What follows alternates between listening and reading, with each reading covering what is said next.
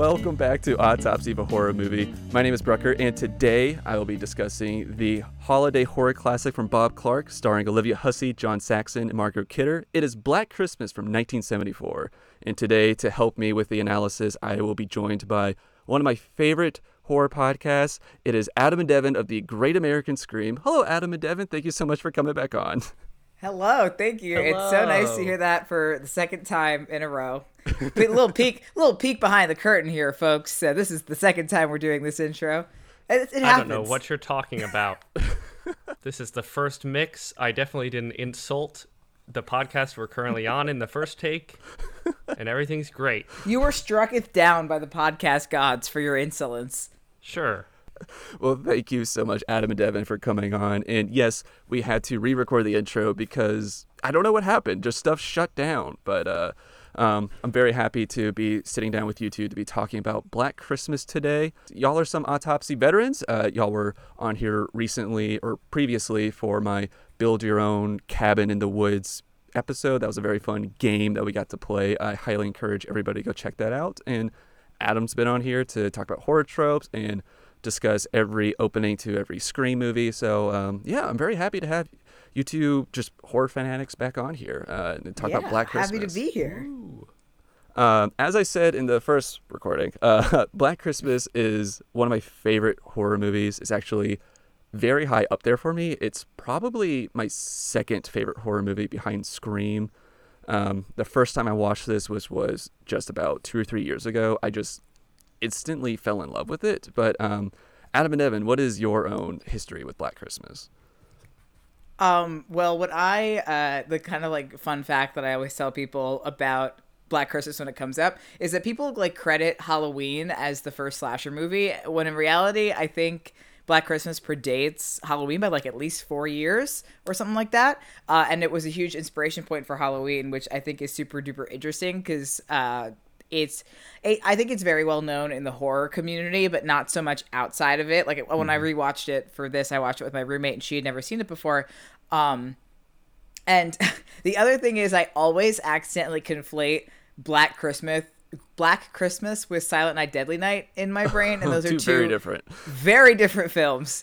But wasn't like one of the working titles for this film something like Silent Night, Deadly Night or something like that? Silent Night, Evil Night. Yeah. Oh, okay. That's what. Yeah. Yeah, when it was released in Canada, it was, because this is a Canadian film, it was Black Christmas. But then when they tried to do like the mass release in the States, there was a lot of controversy with it having to be Christmas or whatever.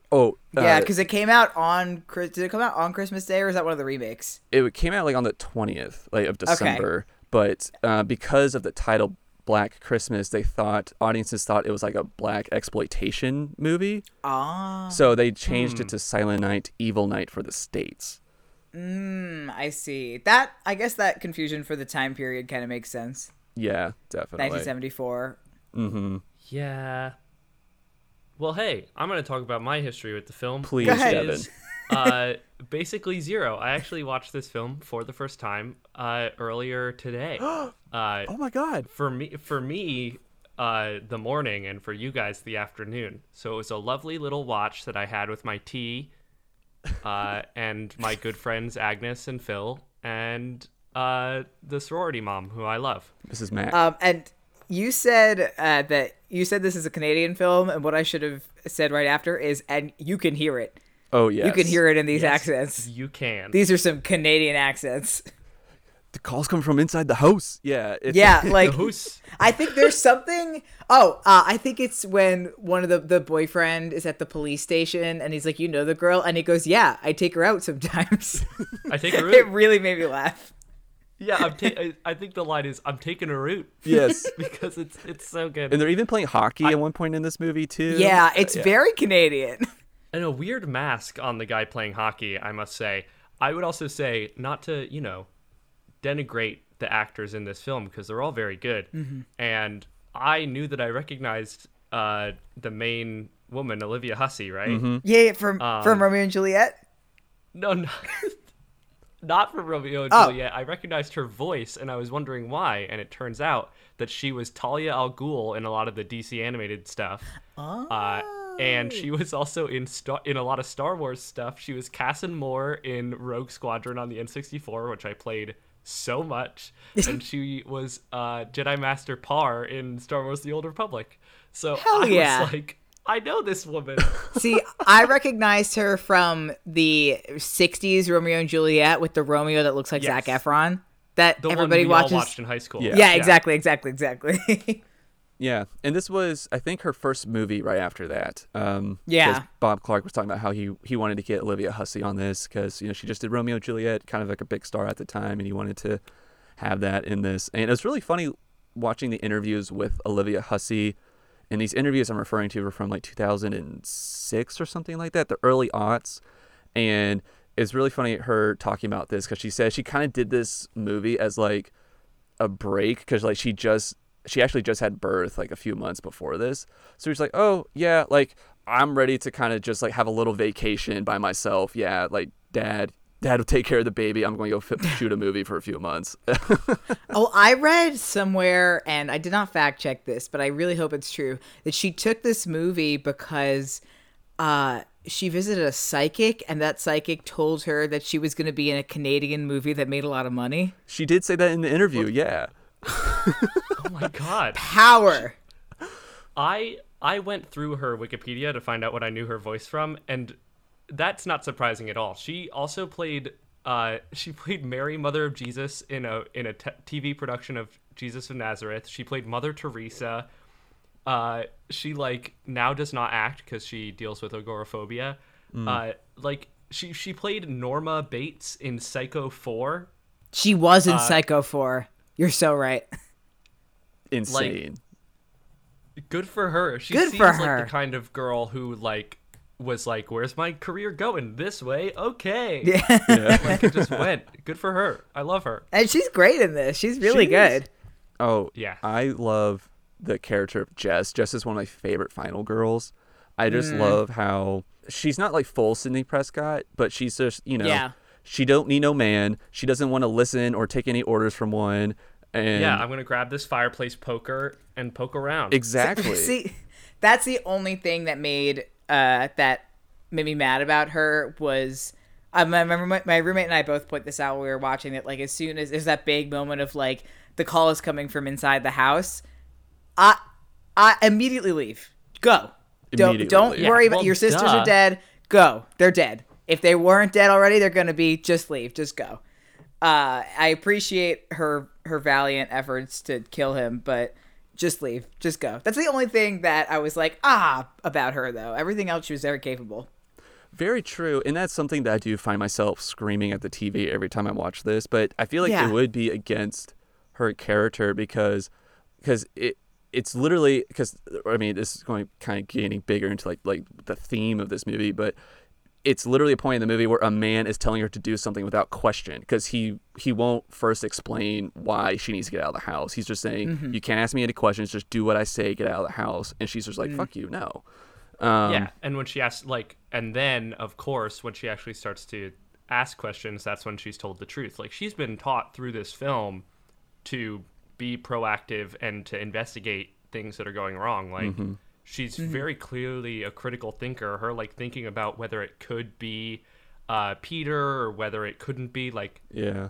of course she doesn't listen to the cop. The cops in this film also are established to be bad. Yeah. Love they're this movie for being anti-cop. bad at their Like, job and just generally, yeah. Yeah, John Saxon's kind of like really like the only like person with like kind of a brain in this, but like he's Yeah. even wrong at first. Yeah. Also, I totally, halfway through, I realized that he was also the cop dad in Nightmare on Elm In Street. Nightmare on Elm Street, yes. Ah. So John Saxon's role in this is actually was very spontaneous. I didn't get his name, but the gentleman that they had playing his role in this, he couldn't do it because he came down with early onset Alzheimer's, and wow. he was having like a real hard time with shooting, and because they would shoot late at night and it's like minus 10 degrees when they're doing this, and Bob Clark kind of just had to like sort of pull the plug on him. But they let him go 2 days before they were shooting. And the first scene that they shot was the search party scene where John Saxon's character is kind of like on the megaphone directing people what to do. And so they called him up. His agent called him, said, "Hey, can you get to Toronto in 2 days?" And he literally landed and that night shot that scene. So wow, power. Goals. yeah, I love John Saxon in this. He's so good. But I did want to talk about another thing that is I find very interesting about this that Adam mentioned about how this is kind of like the. I agree with you that I do think that this is kind of like one of the first slashers, and I find it so interesting that two of the movies that kind of started the slasher subgenre were Texas Chainsaw Massacre and this, and they came out the same year, just a few months apart from each other.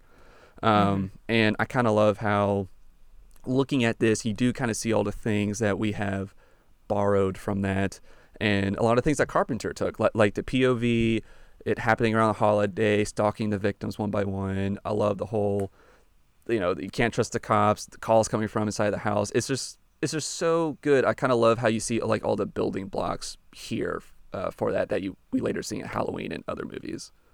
Yeah, and it feels like so many of these films, Black Christmas, moving on to Halloween, take inspiration from like the babysitter murder urban legend myth. Yeah. They all share that kind of story element of, especially like being about young women and being like the calls coming from inside the house, how that story remains scary and can translate into so many different kinds of movies and plot lines. Is very interesting.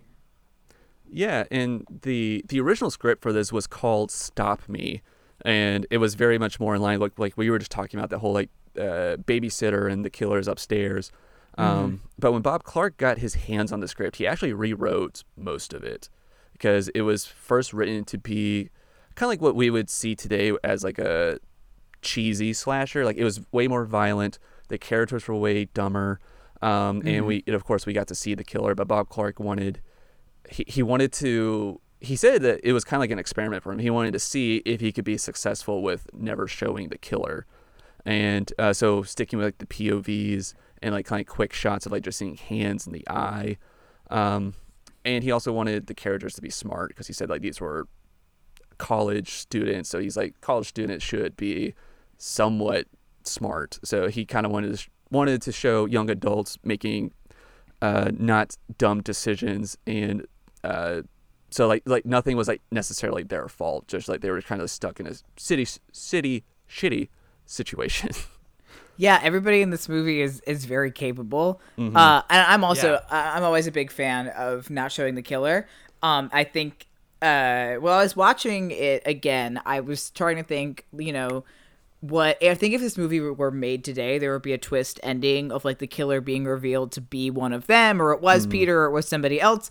And the fact that it is just not, I think, is kind of lends this movie some of its strength. Like, it could have been like this big twist, but it doesn't really need to be. Right. He just kind of has to be Billy, and it's okay that we don't get like a big reveal of the killer was X the whole time or whatever. And I think if the movie were made in like 2021, then that would be the case. Yeah, it very much feels like a film that if you were to ask a horror filmmaker what their favorite horror movie is, I wouldn't be surprised if any of them said Black Christmas. Like, it's one of those that feels so of the genre while not reducing any of the tropes of said genre. Like you said, like not doing a twist ending, not explaining everything, having the characters be intelligent. Like, it feels like almost every other horror movie tries to do something that this film does and ends up doing it worse, or at least doesn't do it as full-throatedly. I mean, the remakes of this movie certainly do it a lot worse. Yes. Oh, the remakes of this movie are so bad. They're so bad. Yeah, I almost watched the 2019 or 2015 one when I was looking it up today. I'm glad you did. I would have to say the 2006 one is worse than the 2019 one, but they're both pretty bad. Yeah. The 2006 one has the advantage of having Mary Elizabeth Winstead in it, but and having Andrea Martin in it, the only actress left from the original. But other than that, it's pretty awful. Yeah, and kind of like what you're saying, Devin, I feel like that the thing that I think that makes this movie so successful, what kind of like makes it stand the test of time, is that besides all the kind of like unknowns of this, because we could sit here and debate, you know, who Billy was, what really happened at the end of this movie. But something that I really like about this is just the tone it has, because it's way more, because I feel like it's using the Christmas holiday as a way to make you feel off balance, and it's really more just trying to make you feel uneasy, because there's so many cool shots and scenes in this movie where, you know, we're getting like a nice like church choir or like carolers singing, you know, like Silent Night or something like that, while it's being intercut with scenes of violence. And it's like these mixing of tones, and it just makes you feel so weird and off-putting. And so that's like, so it's kind of using the holiday to like its advantage that way, where I feel like other movies would use it as for like motivation, or like, you know, Billy just didn't get something he wanted for Christmas one year, and that's why he hates the holiday or something like that. You know? Yeah, that's the 2021 remake. Yeah, would do that. Well, I think the 2006 one does that. That like there's two killers, and that like one of them, he like slaughtered his family on Christmas Eve, and then his like sister or somebody. I don't know, but they try and give a backstory that they don't need. Yeah, exactly. Yeah, we just watched Krampus on the Great American yeah, we Scream did. this week for our Christmas special, and we talked a lot about the tone there and about whether it was a Christmas movie or a horror movie, and it feels like a true Christmas movie and a horror movie at the same time. And this also does. Like, it is a Christmas movie, or it's a horror movie, not to the detriment of the Christmasness of it, and the Christmasness of the movie enhances the horror in a really interesting way. That sequence of the kids caroling in front of the door, yeah. and then like the older woman coming up and be like, "Get the kids out of here!" Like, that's genuinely like frightening in a way that you don't usually get from a horror movie. The entire opening sequence of Silent Night, where they use a weird verse that somebody who grew up in Catholic Christmas choirs, have never heard before. Like, it's just so interesting the way that they used Christmas as an enhancement. Like, it, you know, like Die Hard uses Christmas for stupid reasons. And I don't like people who talk about Die Hard as a Christmas movie. I'll say it once, I'll say it again. I agree. But this movie, it makes so much sense. Like, because it's Christmas, the rest of the girls are out of the sorority house. Because it's Christmas, a dad comes to get his daughter. Like, it all helps the plot move along and helps the movie remain character driven and well motivated, with nothing feeling contrived. Right. Yeah, and I love that, and I also feel like it helps with kind of like the overall theme as well, because Christmas, you know, from like a Christianity standpoint, is supposed to be kind of like, you know, celebrating like, you know, the birth of Jesus, and we're dealing with a protagonist that doesn't want to give birth. And I kind of love that kind of like contrast of themes with that. Yeah, there's a whole thing that you could go into. I mean, you said it was a Canadian movie, and maybe this might have come up later naturally, but this movie came out in 1974, which is only a year after the decision of Roe v. Wade in the U.S. And the overall, like, the feminist lens viewing of this film is fascinating. Yes. With the discussion of Jess as a character asserting her autonomy, not just as a person, but her bodily autonomy, and her, like, her rejection of Peter as well is very potent and interesting. And this movie came out in 1974. It's crazy, like, that's isn't wild. it?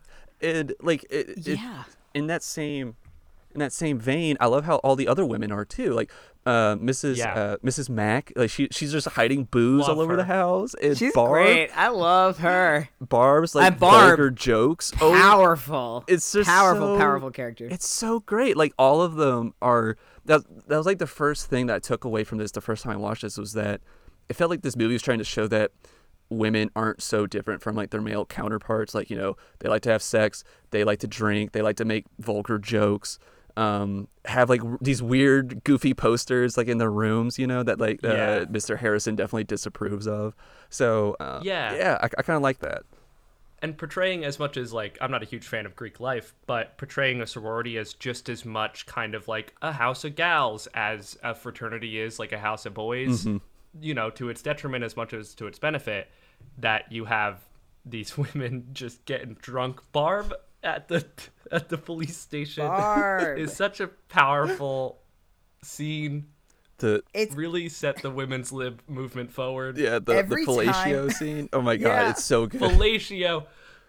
And I like that dumb, stupid cop that she gives it to, and how they go back on that joke later on. Like, they could have just let that joke live where it did, but they go back to it, which is great. And Every and time what I a watch good this movie, punchline. Like, what a good punchline to Yeah. have. Just start a scene with a guy laughing his ass off, and you're like, why is that guy laughing? Yeah. And then you're like, wait, it's fellatio. But every time I watch this movie, I think about what an awesome final girl Barb would be. She'd be such a, Yeah. and like I know she doesn't like fall into the right typical kind of like final girl tropes, but like I think that's why she would be so cool as a final girl.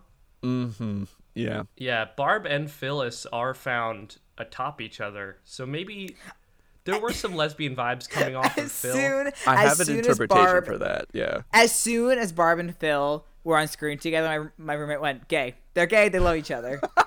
Yeah, love each and, other. And when they knew that a killer was coming, and they're like, let's just get it on. Let's die in a loving embrace, and they did. Oh my god, that's They so... love each other. Oh my goodness. The characters in this rule so hard. Something else that I just love is this awesome, like, creepy, like, piano music that we get. Yeah, It's from some interviews I watched. How they got that was they took a like those little forks you get for like shrimp cocktail, and like they just strummed the strings of the piano with that.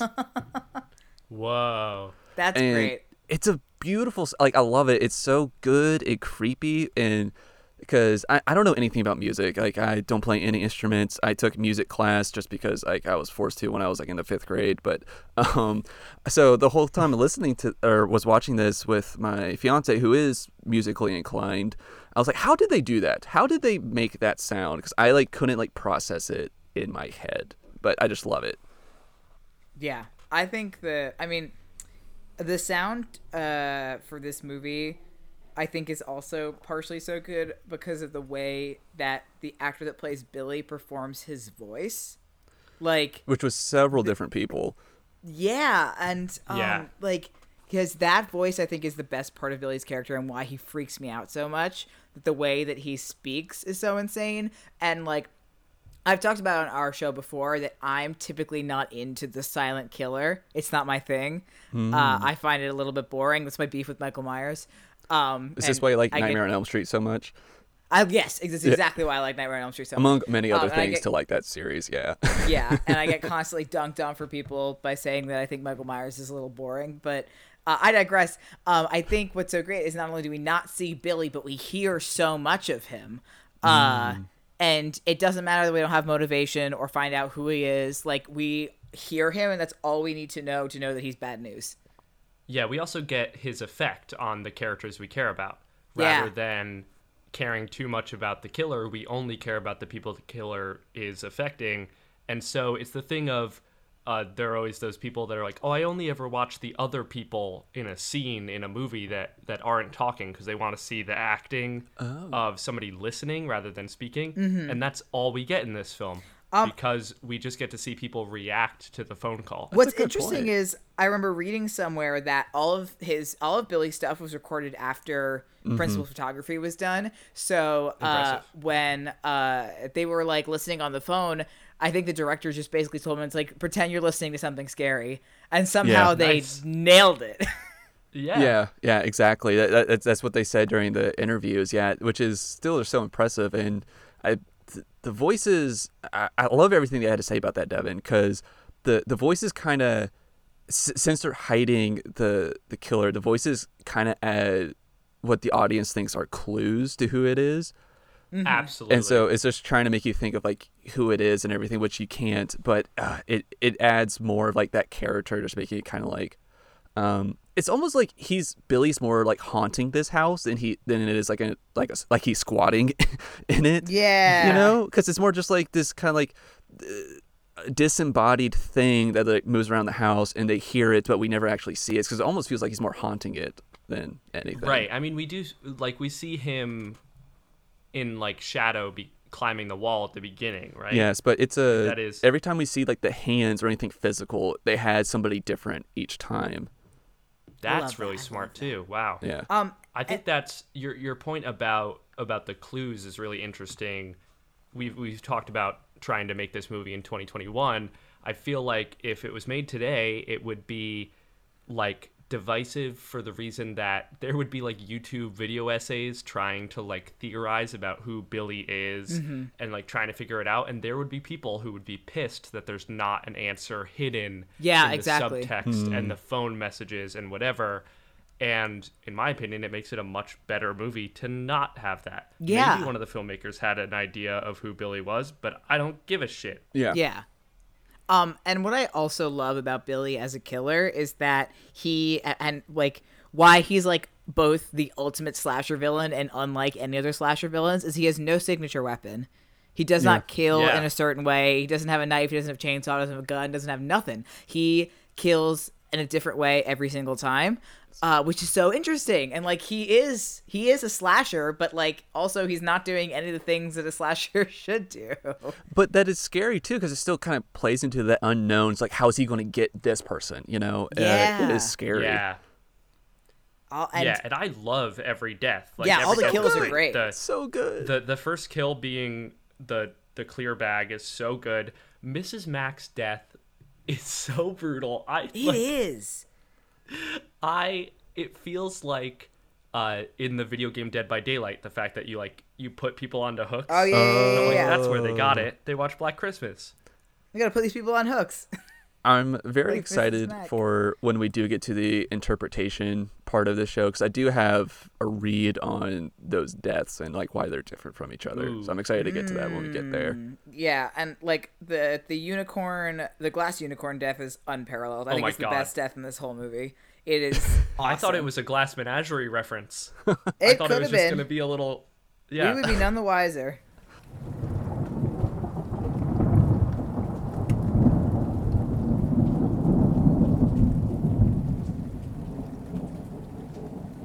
It's kind of hard but easy at the same time for this, but getting to what sort of subgenre of horror this falls into. I mean, we discussed this at the beginning, but this is one of the first slasher movies. It's a slasher horror movie. Yeah. And I feel like I it's mean- purely that, but I was going to see if go around the room, see if there's anything else people were kind of getting from this.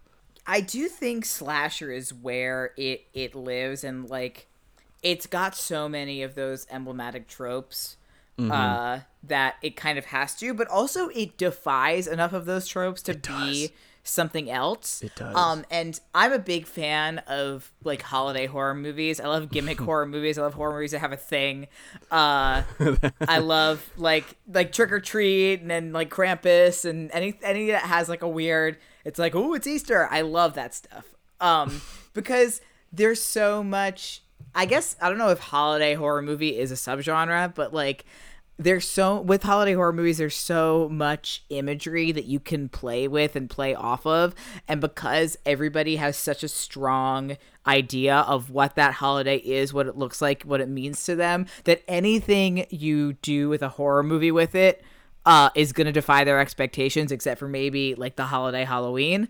But any other holiday, it's going to break people's expectations in a really cool way. So I don't know if a holiday horror movie is a subgenre, but I like that. This should Yeah. be. sure. Yeah.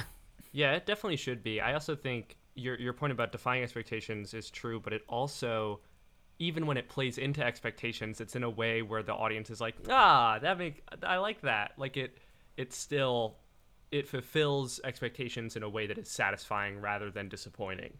I feel like this could also be considered a kind of defiant version of Home Invasion Ooh. as a genre. That's a good one. Because it's like the invasion happens at the beginning of the film. Yeah, the invasion- It has been done. It's not about the invasion. Right. It's about what happens if the killer gets into the house. Yeah. Oh, I like that, Devin. This is an invasion movie or home invasion movie. I haven't thought about that before. Thank Yeah, and you, home thank invasion you. movies are absolutely horrifying. Terrifying. Oh my god, yeah. Every home invasion movie I've seen, I've been absolutely petrified of. Yeah, I hate Home Alone.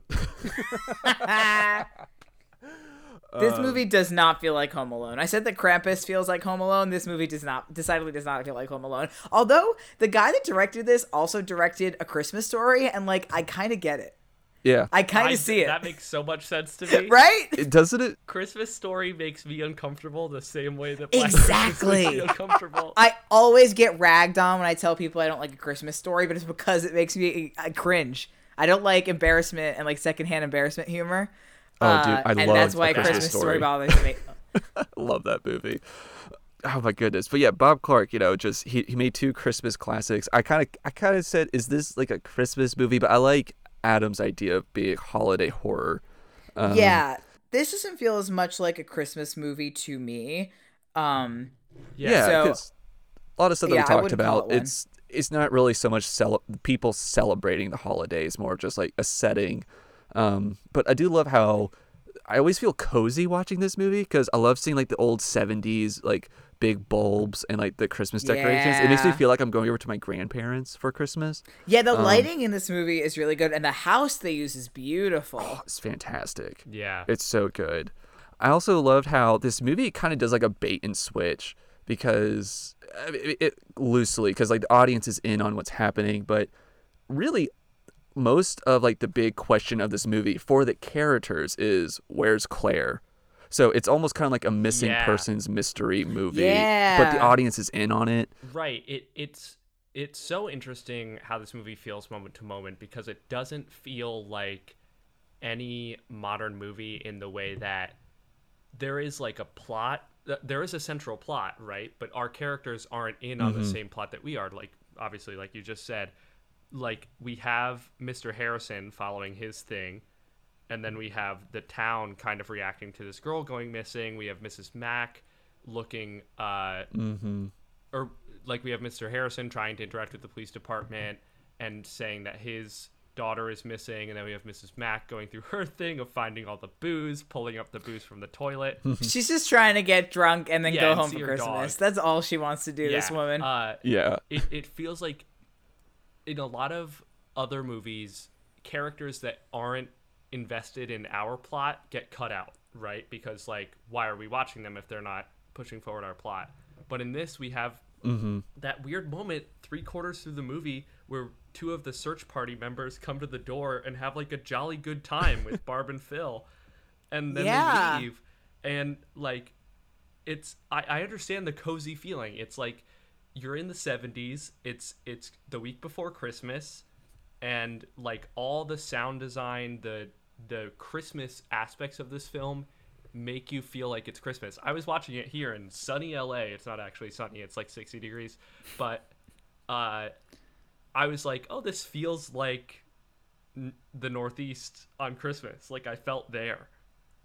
It's so interesting the atmosphere this movie builds. Yeah. Oh, it has incredible atmosphere. And I love what you said, how everybody has like a cool little subplot that they're all dealing with. And I think that's a huge credit to Bob Clark because, like I said, he kind of took this cheesy script and he made it something. He made it more, to say more adult sounds pretentious, but he made it more Yeah. realistic with, who the characters more mature were. from a filmmaking standpoint. More mature. Like, Yes. yeah. And even Barb has like a thing going on because like if you kind of like listen in like the conversation she's having with her mom, she's in my read is that she's getting drunk because her mom is like for some reason like dismissive of her or something like that. Right. Like she seems to have some sort of, not that they fought over the phone, but you could tell that she was wanting more or maybe more like attention or something from her mom, and I feel like that's like why she's like hiding and booze Yeah, like she's throughout like the movie. not getting the Christmas she wanted in her head. It's a very college kid thing, like of Christmas Oh, isn't yeah. gonna be exactly what I thought it was. Oh, that sucks. Let's go drown myself in booze. I mean, I did that at least So once. do they ever say what year of school they're in? I think No, I some don't think are so. confirmed to be like younger than others. Like Claire is like Look, Claire's Yeah. new, so she seemed like a freshman or something. but the rest of them seem to be upperclassmen. Because yeah, some of these reactions seem to be very like college students' first holiday away from Yeah. home or whatever. Oh, true. Yeah. But yeah, so I kind of just had slasher basically, and I love the idea of holiday drama, or not holiday, Yeah. holiday horror. Y'all want to get into the fear Yes. analysis of this? Yeah, this is so cool.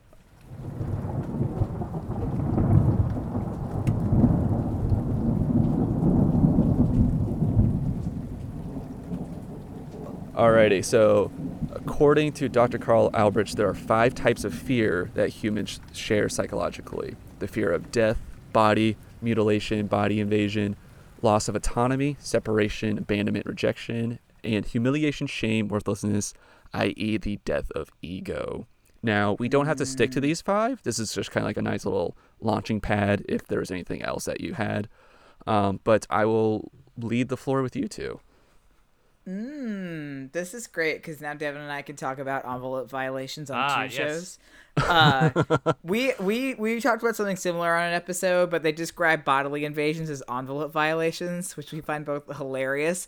Love But it. for this film, I think, well, first of all, I think mutilation, bodily invasion is kind of the thing with slashers and body horror movies anyway. That's always kind of a default, and why we fear slasher so much.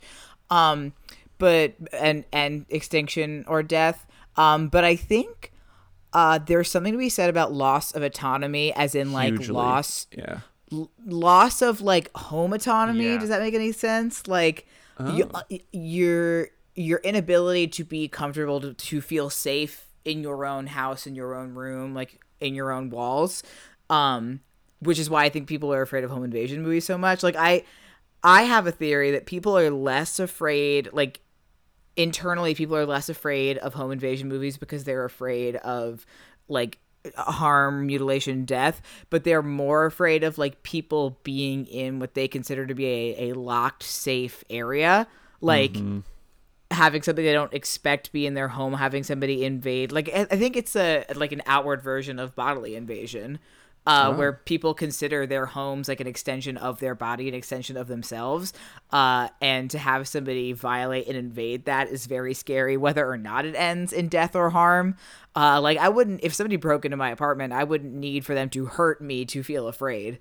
Right. Right. No, I agree. I think the overall answer, and I think it plays into the kind of message and the theme, which we'll get into later, of autonomy in general, of ability to move around in a place, like you said, that is safe, that is locked, that is mine, that I am completely autonomous in. Like the second you step out of your door, you're no longer autonomous. You have to interface with society around you, but in your own home, who cares if you do X or Y? And your specific mention of a safe locked place, the goofy bit with the search party and Barb and Phil, they say, oh, lock all your doors just to be safe. There are going to be some other people. Don't be afraid, but make sure all your doors are locked. They close the door, and Barb and Phil laugh, and they're like, ha, ha, ha, the only door locked in here is, and they mention some door, and I think it's Mrs. Mack's door. Things like the And back it's like, door. Yeah. Y'all don't lock your doors? Like, Yeah. so we have all these Lock characters 'em. interacting with the safety of the home in all these different ways, and for Jess, it's a really clear thing that, like, on a personal scale, her autonomy is being invaded by this person calling into her sorority home, by Peter, both putting a baby into her and also deciding that the baby should come to term. And then on a macro level, Barb and Phil have who is the person who answers the door to the children? That's Jess, That was Jess. the So main that's character. another example of, hey, like, it's a completely safe version, but it's somebody coming and forcing you to interact with their Christmas carols. That's a violation of my autonomy. Like, every interaction, you're also sacrificing your autonomy when you go to the cops to search your house for a killer. Like, that is also a loss of autonomy. I think that's the clearest form of fear Excuse me, Yeah. form of fear. Or when they tap your phone line because it's no longer I was private. thinking that as well. I had that same fear, loss of autonomy, but I was getting more into with you were saying, Devin, about how Jess is kind of feeling that from Peter, from the pressure to want to Right. keep the baby and to marry him, but Peter's also having that too, because now he's realizing he doesn't have control over Jess because she's now making decisions that don't involve him anymore. And he's also dealing. And there's even like a point when in the church when she tells him that she's going to get an abortion, he goes, "You can't do that. He haven't even asked Right. me." And Yeah. and so I feel like that this movie is really getting into that loss of autonomy with, besides, Jess making decisions on her own, Peter's also now having that fear. And I feel like that fuels and leads into his anger that we kind of see in this. But yeah, I definitely think that this is absolutely loss of autonomy. And I love I had like the bodily invasion, mutilation thing, more of like the threat of that just by like what is said on those phone calls, because there's some like very gross things that are said on those phone calls about what Billy wants to do to them. Wasn't expecting a C-bomb right in the first scene of this film, huh? Right off the bat, in the first 10 minutes. Yeah, that's Black Christmas for you. Yeah, that's right there in the 70s, man. It tells you exactly what Women's kind of film lib, this is baby. about to be. They can say it now.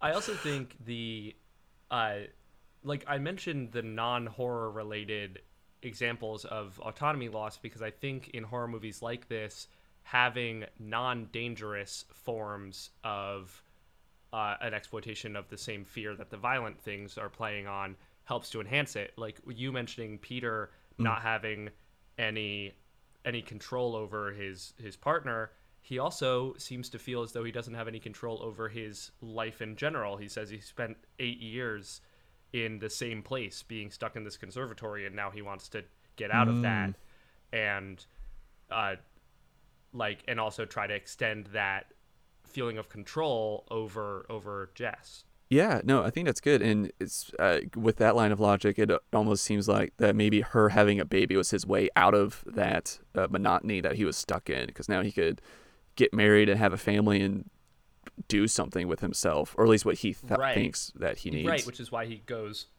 and asks her to marry him is, oh, great, this isn't out. Oh, great, I can change my life. This is a new thing, and then that gets taken away from him. It's not, not his choice to decide to have that taken away from him, but it still must sting a bit.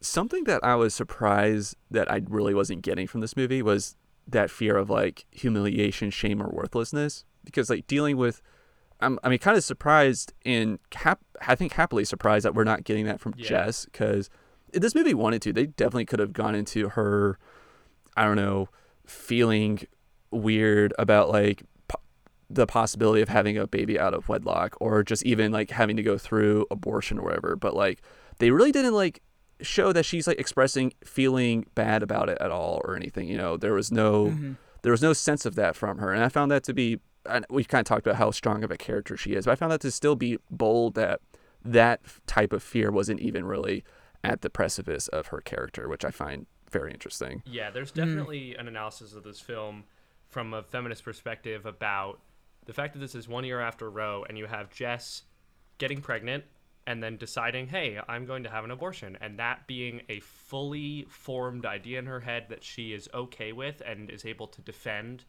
to Peter because it is her body and at the end of the day her pregnancy, and that is on the backdrop of this sorority house that is very much 70s feminist.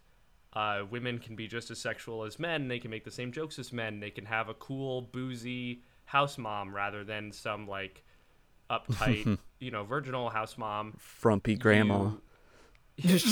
And then the ending and the horror of it comes from the fact that despite these women being able to create a space for themselves that is safe, that is supportive, that is liberated, that is modern, that doesn't save them from a violent man. I mean, it's a very to me this film from that perspective becomes a really, really, really clear political statement, which is always fun for me to find as a rampant political hack. No, I really do like that a lot because that kind of plays into like one of the other fears I had from this that wasn't from this list was that fear of nobody taking you seriously, like nobody Yeah. listening to you. And the authorities in this don't. And even when they think that Jess killed, when she kills Peter, that they think that she actually got the guy, for whatever reason, this room full of men make the decision to not take her to the hospital, but to take Mr. Harris, who's just a little faint, So to the clear. As hospital, soon but they as a leave her. dude passes out, they're like, "Stop the presses! We need to take him to the hospital." But Meanwhile, things she's like Jess. fully unconscious. Like, Yeah, it doesn't. It again. It's just like, yeah. So like, yeah, same thing. Yeah, it's just besides like them literally going to the police, them not listening. Here, this is like such a good visual way of that, of them not listening to the person that can't speak because they're unconscious. Yeah, Yes, and it's an example. It's an active Yeah. example of the idea that this movie puts forward in terms of systemic structures that are oppressive. Like you have a male-dominated and inherently oppressive structure in policing, and that passively they suck. Right? They go way too slow. They don't listen to people when they come.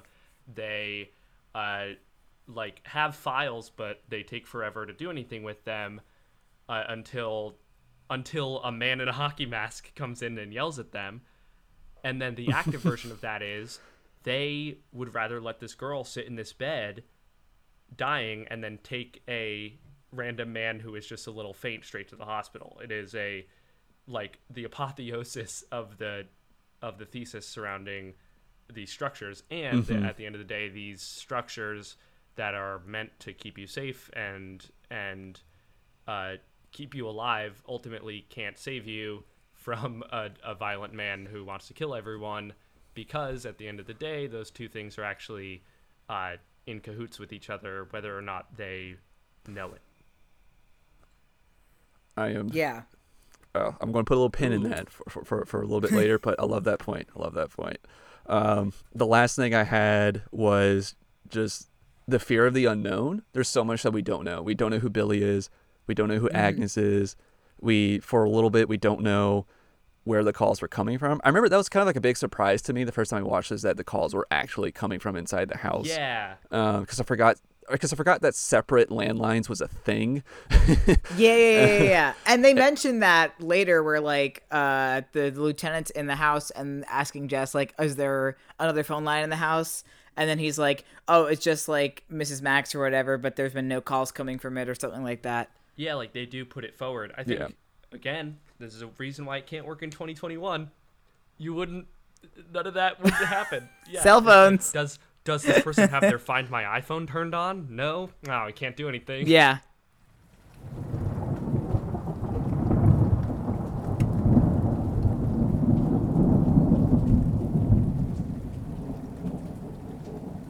Was there any sort of particular aspect or scene that y'all found to be the scariest part of this movie? I mean, one of the things that really got me in this movie is during the final girl chase where Billy's eye appears through the keyhole or like the crack of the door frame. That was, I think, one of the most legitimately scary parts of this movie. Yeah, I agree. I think that that whole sequence, especially of him like screaming and kind of moaning while he's like hitting the door and we see the latch that is good. shake like that. Yeah. I think that's the most. I think that's. I love that. Yeah, I love that so much more than the like final girl screaming and the killer just like slowly, silently walking. It is. I think It that this is absolutely so much scarier. I had the phone calls as some of the scariest parts for me. They were just genuinely terrifying. It's almost kind of like it reminded me, like, you know, going back and watching this, it reminded me a lot of Scream with how much those plots center around phone calls. And yeah, so I was just like, I am now like terrified of like this inanimate object that's in this house. There's whenever the phone rings. Yeah, it's just it's gonna be bad news. Exactly. And like this could, I think, be done with cell phones in a certain way. But again, the plots become problematic when you put them in modern day, which is why I think in the remakes they do the excuse of like cell service is down or whatever. But in the 2019 one, they like they still use calls and stuff, so I don't know how they I can't remember how they explain that they can't just like track the call or whatever. Yeah, I don't I'm know. not sure. It's a weird tangent, but Yeah, we're in the national radio dead zone in the Appalachians. What are we gonna do? yeah, exactly. That's what you have to do. Yeah. So many horror movies get ruined by cell phones. Are you two ready to move on to the message of the movie, or is there anything else you want to put for scariest parts? I mean, just the first kill is so good. Yeah. And choking kills or kills where the victim stops being able to breathe are always scary to me, I think. But especially in this, like, and how you keep going back to what her Yes, body looks that's what I was like. just about to say. I'm so excited makes to talk it about that. even Shots of her scarier. sitting Yeah. in the chair. Yeah, the shots of her sitting in the chair with the bag still wrapped around her face are very, very Yes. spooky. That's actually a great segue for me to get into a cool interpretation, or at least what I think is a cool interpretation read on this movie. At least like the character of Billy, or kind of like overall the themes of this, because we talked about how this is kind of like one of the first slashers, or the first slasher with Texas Chainsaw. But something I found super interesting was that it doesn't keep with the same tropes that we have today. And by that, I mean the women in this movie aren't necessarily being punished for having sex. And I love how Claire, who is, we find out from Barb, she is the virgin of the group. She was the first one to die. But the manner in which she dies, she is suffocated in this plastic bag, and Billy like preserves her up in the attic in this chair with this plastic coating on her. And it's almost like she's being dealt with differently, and it's almost like he's preserving her because she's a virgin, so he's like almost like preserving like her purity, like in a weird way. Whereas that when he kills Barb, who's has sex and is the vulgar one in the group, her death is the most, I think, violent in my opinion, and he just leaves her and Phil, who also has a boyfriend, I think, he just leaves them like where he slayed them. So it's almost like he doesn't care. We'll slay those that had sex, but this one that's virgin and pure, I'm going to wrap you in plastic and keep you upstairs and safe. Yeah, and she dies first. Yeah. The virgin, in the reverse of the slasher trope, dies first. And she is the only one that doesn't die of an envelope file. Yeah. And Yeah. I don't know. I just found that so interesting that's how those kills played out in this. Yeah, that's a really good point. And I think that like I know we're gonna move on to talk about like the message of the film. Oh, we're and there, stuff, baby. We're but there. Yeah. So that like what Devin was saying before is that I think it's so important that they're not following the typical slasher, and like they can't follow it because they invented it, but like the typical slasher thing of like punishment for having sex, because it reinforces this feminist take of that, like, this is inevitable. There is nothing that would have stopped this killer from attempting to or successfully harming and killing these women, because that's the power that he holds. That's the way that the system is set up for them. That it's like kind of hopeless in the way that you think of like this would have played out exactly like this, and they would have received the same response from police, from law enforcement. There's that line when that cop is they're reporting the calls, and that cop is like it's probably just one of your boyfriends playing a prank or whatever. That like it feels kind of hopeless that the whole thing is like this is inevitable, but then that also gives Jess a lot of power at the end. It does. When she turns the tide on it. And doesn't that quote that you just said is probably just one of your boyfriends pulling a prank? Doesn't it sound like a weird way of saying it's just boys being boys? Yeah. Yeah, exactly. Right. Exactly. Even if that cop is correct, what that cop is saying is any man, especially one who has a connection to you or is romantically involved with you, has the right to scare the shit out of you at any point with no repercussions. That's not okay. Like, even if it was your boyfriend, that's still a fucked up thing to do. I can't say any better than that. The other kind of like interpretation or like kind of like message from this was that basically I feel like this movie is about irrational male anger, especially towards women. And I love how well Clark parallels Billy and Peter together. Yeah. Like we see that they both act out with irrational anger. Like, we get all the stuff with Billy, especially him like throwing the furniture, and we see Peter destroy the piano. But I also love the piano score that cues Billy Peter plays a piano. And I love how he also, when he destroys it, it almost sounds like the same music that we used to score Billy. So I kind of love those ties that they have together. And basically it's like they're both men that have some sort of, misogynistic view of women, and they're both capable of violence. And there's just a little tiny difference between them. There's some switch that made Billy be super violent, and where I think Peter could have honestly gotten into an altercation with Jess there at the end. We just don't see it. I think it's possible, but I kind of love how I feel like that the movie was kind of like tying those two characters together. Is that like your boyfriend that's manipulating you, how different is he from the guy that's squatting in your attic? Right. And it's not even manipulating you. It is, the man who is demanding that you bring a pregnancy to term. Like that is, it's something that we don't think a lot about because we talk about, as we should, the debate that shouldn't be a debate around bodily autonomy, because we want to make sure that it's understood to be an everyday problem, right? But the amount of bodily work that a person who carries a pregnancy to term does is insane. And the amount of pain they will go through, like, that is a lot. And to force that onto a person is borderline evil. Almost as evil as killing everybody in a sorority house by sticking big hooks through them. Like, I don't think that... I think the comparison between Peter and Billy is the text of the film. Especially when you have Peter playing an ugly postmodern symphony on the piano that is purposefully kind of ugly and discordant, and then that same dissonance is then used as Billy's themes, like you said. I think that's incredibly... Like, that is what you're supposed to take from the film, to the point where Jess thinks that it is Peter until it is confirmed that he is not. And even then, she still kills him because she thinks it is actually him and that he was just that maniacal. Yeah. Because, of course, this woman who is feeling less and less like she has control over her own body and her own life would, at the end, even though she knows logically it can't be Peter, will still believe that this man is an imminent threat to her and will kill him, as she should. That's my hot take of this film. Jess was right to kill Peter. It kind of makes sense, though. It does. I love that, Devin. And yeah, I can't really add anything to it. Yeah, that's the message of this film, baby. I'm on it. Yeah, I love it.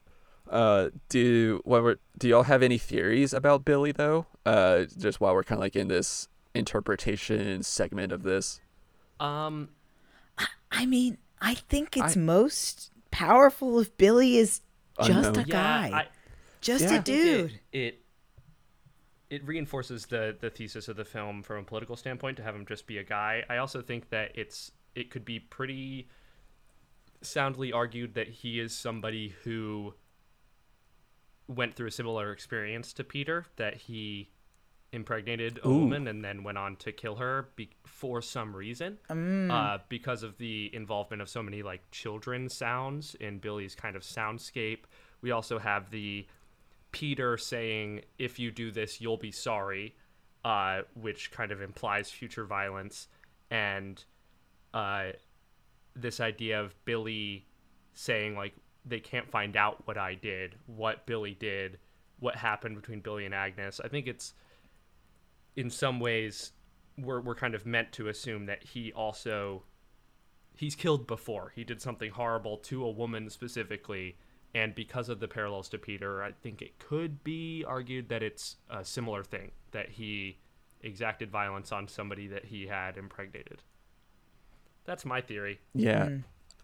I like that. My theory, I don't have so much of like a backstory to Billy, besides that he's just somebody that just doesn't like women for whatever reason. Right, so just a regular cis straight man. That's what we said. But I kind of had my theory that the phone calls aren't his own history, that he sneaks into houses and he just eavesdrops and he just repeats things that he's heard. Okay. And that like he's maybe witnessed violence in these Greek houses, and he's and I think because I think my biggest point of evidence for this is that when Peter's over and he's arguing with Jess at the house, he says something along the lines of, "You're deciding to like kill our baby like you're removing a wart." And that's something that Billy later on says to Jess in one of the phone calls. He says, just like removing a wart. Right. So I think that Billy doesn't necessarily have a violent history per se, but that like he's just like a peeping Tom, and he's just eavesdropped, and he's just regurgitating all these things he's heard in violence witness in these Greek houses, and he's just saying that over the phone. I think that's fascinating. I took the wart line popping up again as just as further evidence of the parallels between Peter and Billy, but your interpretation kind of makes Billy into an embodiment of the violence men do to women, like as a, not just as somebody who literally kills people and like exacts specific, like will recollect specific things that men say to women that were specifically violent, like what Peter says to Jess, but also the kind of passive violence that somebody like a peeping Tom does against women, right? Like that, the idea of bringing in the idea of Billy being a kind of peeping Tom is such a specific touchstone for creepy, luring men that I wouldn't be surprised if that was intentional too. It would also go into the theme that you and Adam brought up, just autonomy in your own home and everything, that you're being spied on too now. Even though violence may not be happening, your privacy is broken. Right, and especially for women who deal with men being passively violent to them on the streets, catcalling and peeping at them and saying stuff to them. Of course, the home is going to be something that feels the safest. And that specifically being violated for a woman specifically in this situation is even more transgressive. Now, in some of the research I did, Bob Clark does have a backstory for Billy. Yeah. And I agree with Adam that is scarier if you don't know it. So I will share it with you two off mic if you're interested, but I'm not going to share it here. Okay, At yeah, the leave after the party. illusion. Yeah. Yes, and if y'all don't want to, we don't have to talk about it. But Bob Clark does have something canonical in his own head. That's all I want from my Interesting. art. I don't want to know what their thing was, but I want to be able to see that there was enough thought put into it that there is one, you know? Yeah, and he says all the clues are there. Oh, So. damn it. But barely, not really. Because after I heard it, it's like, okay, well, they're kind of there, not Okay. really. But last question of debate. Do we think Jess dies at the end? No, I think she becomes the first woman president. I mean, I think she dies. I hate it, but I think she she's dies. gotta. But I think that goes back to the kind of inevitability of it all. That like even after she's done all of this, the system still fails her. Yeah, absolutely. And even after she tries to like quote pull herself up by the bootstraps and solve the problem herself, the system still Yeah. fails her and doesn't guess what, protect Peter? her. And that Even sucks. though you're dead and you thought you were doing something good, baby's dead too. Not to get super dark about it. I mean, you're I- right. Thank you. Oh my goodness. All right. I'm so happy that we got to discuss that. Okay, now we're getting to our last segment of the show, which is the Cabin in the Woods trinket. Which movie prop from this movie would you put into the basement of the Cabin in the Woods to summon Billy? I feel like know that there's some it's- good nominees for this. I feel I like know it's not very Christmassy, but I gotta go with the glass unicorn was my first. That was my top Okay, one. That's interesting. Yeah. But it's not very I Christmassy. think that the glass doesn't matter. unicorn would summon the person killed with the glass unicorn. Because to me, Oh, Barb. yeah, to me, what you use to summon Billy is one of those is a rotary style phone. I That had was that too. also what I thought. And, Yeah. like in the Cabin in the Woods place, like they would have to pick up the phone and there would be like there'd be somebody talking. To summon Yeah. Barb, it's the glass unicorn. To summon Mrs. Mac, you would use a bottle of brandy. or a bottle of scotch. Yeah. Or a book with like the bottle thing cut out yes. in it, but there's no bottle. It's just like all these pages with Yeah. The holes. toilet one. It's in the tank of the toilet, and she like lifts it up. The toilet one's insane. Like, and to summon. I think that's where Kesha got her inspiration for her lyrics. The wash my teeth with a bottle of Jack, or brush my teeth with a bottle of Jack. She got yeah. it from Mrs. Mac. We know. Yeah. Yeah, I think to summon Jess, you would get a fire poker, and to summon Peter, it would be an entire grand piano.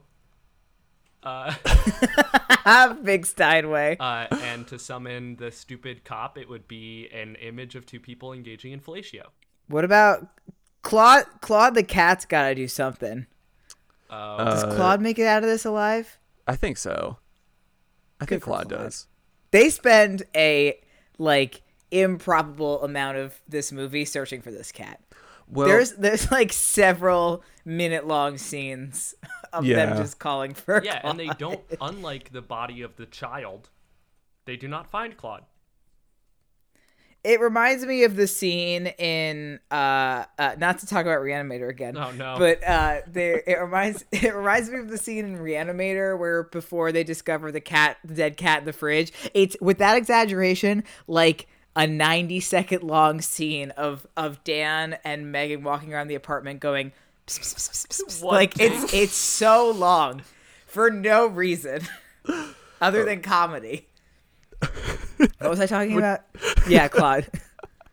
Yes, Claude is a cat in this movie. Yeah. I did like how Claude is just in the attic and he jumps onto Claire's body. Yeah. Like you're just like rocking in the chair, which apparently that was a improvisation move by the Good for the cat cat. actor. The cat. So Amazing. Nice. Amazing for her to not break, like while she's in the I know. plastic bag, like to not. that's why she makes the big Yeah. bucks. I had one of the things which, by the way, Devin, I loved everything that Thank you you. had. I had I just had dry cleaning as something. Just Okay, all right. Is this your to-do list? Close that. And open up the outline. Yeah. I just had Yeah. dry cleaning as one of the items. Y'all had all the ones that I really liked. I was trying to think if there's anything else. Maybe just Claude the cat. You just find the cat. Yeah, exactly. Yeah. Claude, yeah, and yeah. I can't really think of anything else that I would toss in there, except for maybe like some Christmas lights or like Yeah. that cool. They have like a star-shaped wreath on the door or something. Oh, that's a maybe good the one. hook. Yeah, the hook. I do love the sweater that Jess is wearing in the beginning of the movie, I think, when she first answers the phone. It's a good sweater. I can't really describe it. But it just looks an like there's like unknowable sweater. hands like going across it or whatever, like giant fingers just like everywhere. I don't know. It looked interesting, but Yeah, the outfits in this movie are very 70s, and I really. Oh, one of Mrs. Mac's hats. That's, that's how you a good summon one. Claude. One of her many hats. what about one of the posters from Claire's rooms, like the one of the old Yeah. woman giving the finger? Yeah. I want. Yeah, or the naked peace sign one. Not Cabin in the Woods Yeah. related. I want the poster that Mrs. Mack was really trying to cover up when Mr. Harrison was leaving. Yeah, the naked Yeah. peace sign one. That one was great. Oh yeah, that's That's how you summon yeah. me. Oh, You find that. oh man, that's fantastic. Well, as we begin to wrap things up, any closing thoughts from you two about Black Christmas? I think if you're looking for you're tired of watching Elf this holiday season? Just gather the family around the tree, pop on Black Christmas. Don't do that. Don't do that. No, actually That's- do that. That's a bad one. No, it's a great film. You should watch it. It is a good movie. Don't show the That's all I kids. have. It's just such a good movie. I brought this up when we watched frickin' Krampus. Is the fact that I can't watch movies anymore because I get too invested and I start thinking artistically about them, which is why I made you guys listen to a 5-minute lecture about my feminist reading of this film. It's just No, good. that's what I want though. That's what this show is about, Devin. This is Yeah. Autopsy of a Horror Movie. We're looking and dissecting and figuring out what this movie is It's about. such a good film, and you should watch it now. It's free on YouTube. It It is free is. on YouTube. It is, which is amazing. You know, I felt stupid for buying the Blu-ray, but actually I don't because there's so much stuff Oh, on nice. there. If Yeah. go get the Blu-ray. It's actually not that expensive. It's like $9 or something like that. And there's several commentary tracks. I don't know if people are into that, but into you could it. watch the movie with the commentary track of Billy, like Billy doing Oh the my commentary. God. So I haven't done that yet, and I plan on doing that at some point. But everybody, check out this movie. It's so good. And thank you, Devin, for watching this for the first time. I'm so happy that got to expose you to this classic. Yeah, I was absolutely ecstatic to have enjoyed it so much. Adam and Devin, can you all please tell the kind folks where people can find you in The Great American Scream? It is so good. I just want to plug one of your recent episodes that you did. You did one on James Whale, who Yes. I've talked to extent on over here because we echoed many similar things. I think that he is a queer icon that needs to be talked about more, and I love his films. Yeah, so please, everybody go check out their episode on James Whale. They did a very awesome, extensive history on him and just great discussion. But The Great American Scream, let people know where they can find it. We are on anywhere you get your podcasts, Spotify, Apple Podcasts, etc., etc. You can also follow us on Twitter at Great Scream Pod. We're also on Instagram and Facebook at The Great American Scream or Great Scream Pod. You can reach us there. We mostly tweet. So if you want to find out what's happening, check us out there. But we are wherever you get your podcasts. Yeah, thank you guys so much. Again, this is so much fun to do. Great movie. One I've been wanting to do for a long time. And everybody be sure to go check them out. Follow me on Twitter and Instagram at Brooker Horror. And everybody have a lovely holiday. Be sure to watch some good movies. I'll see you next time. Bye. Bye. Bye.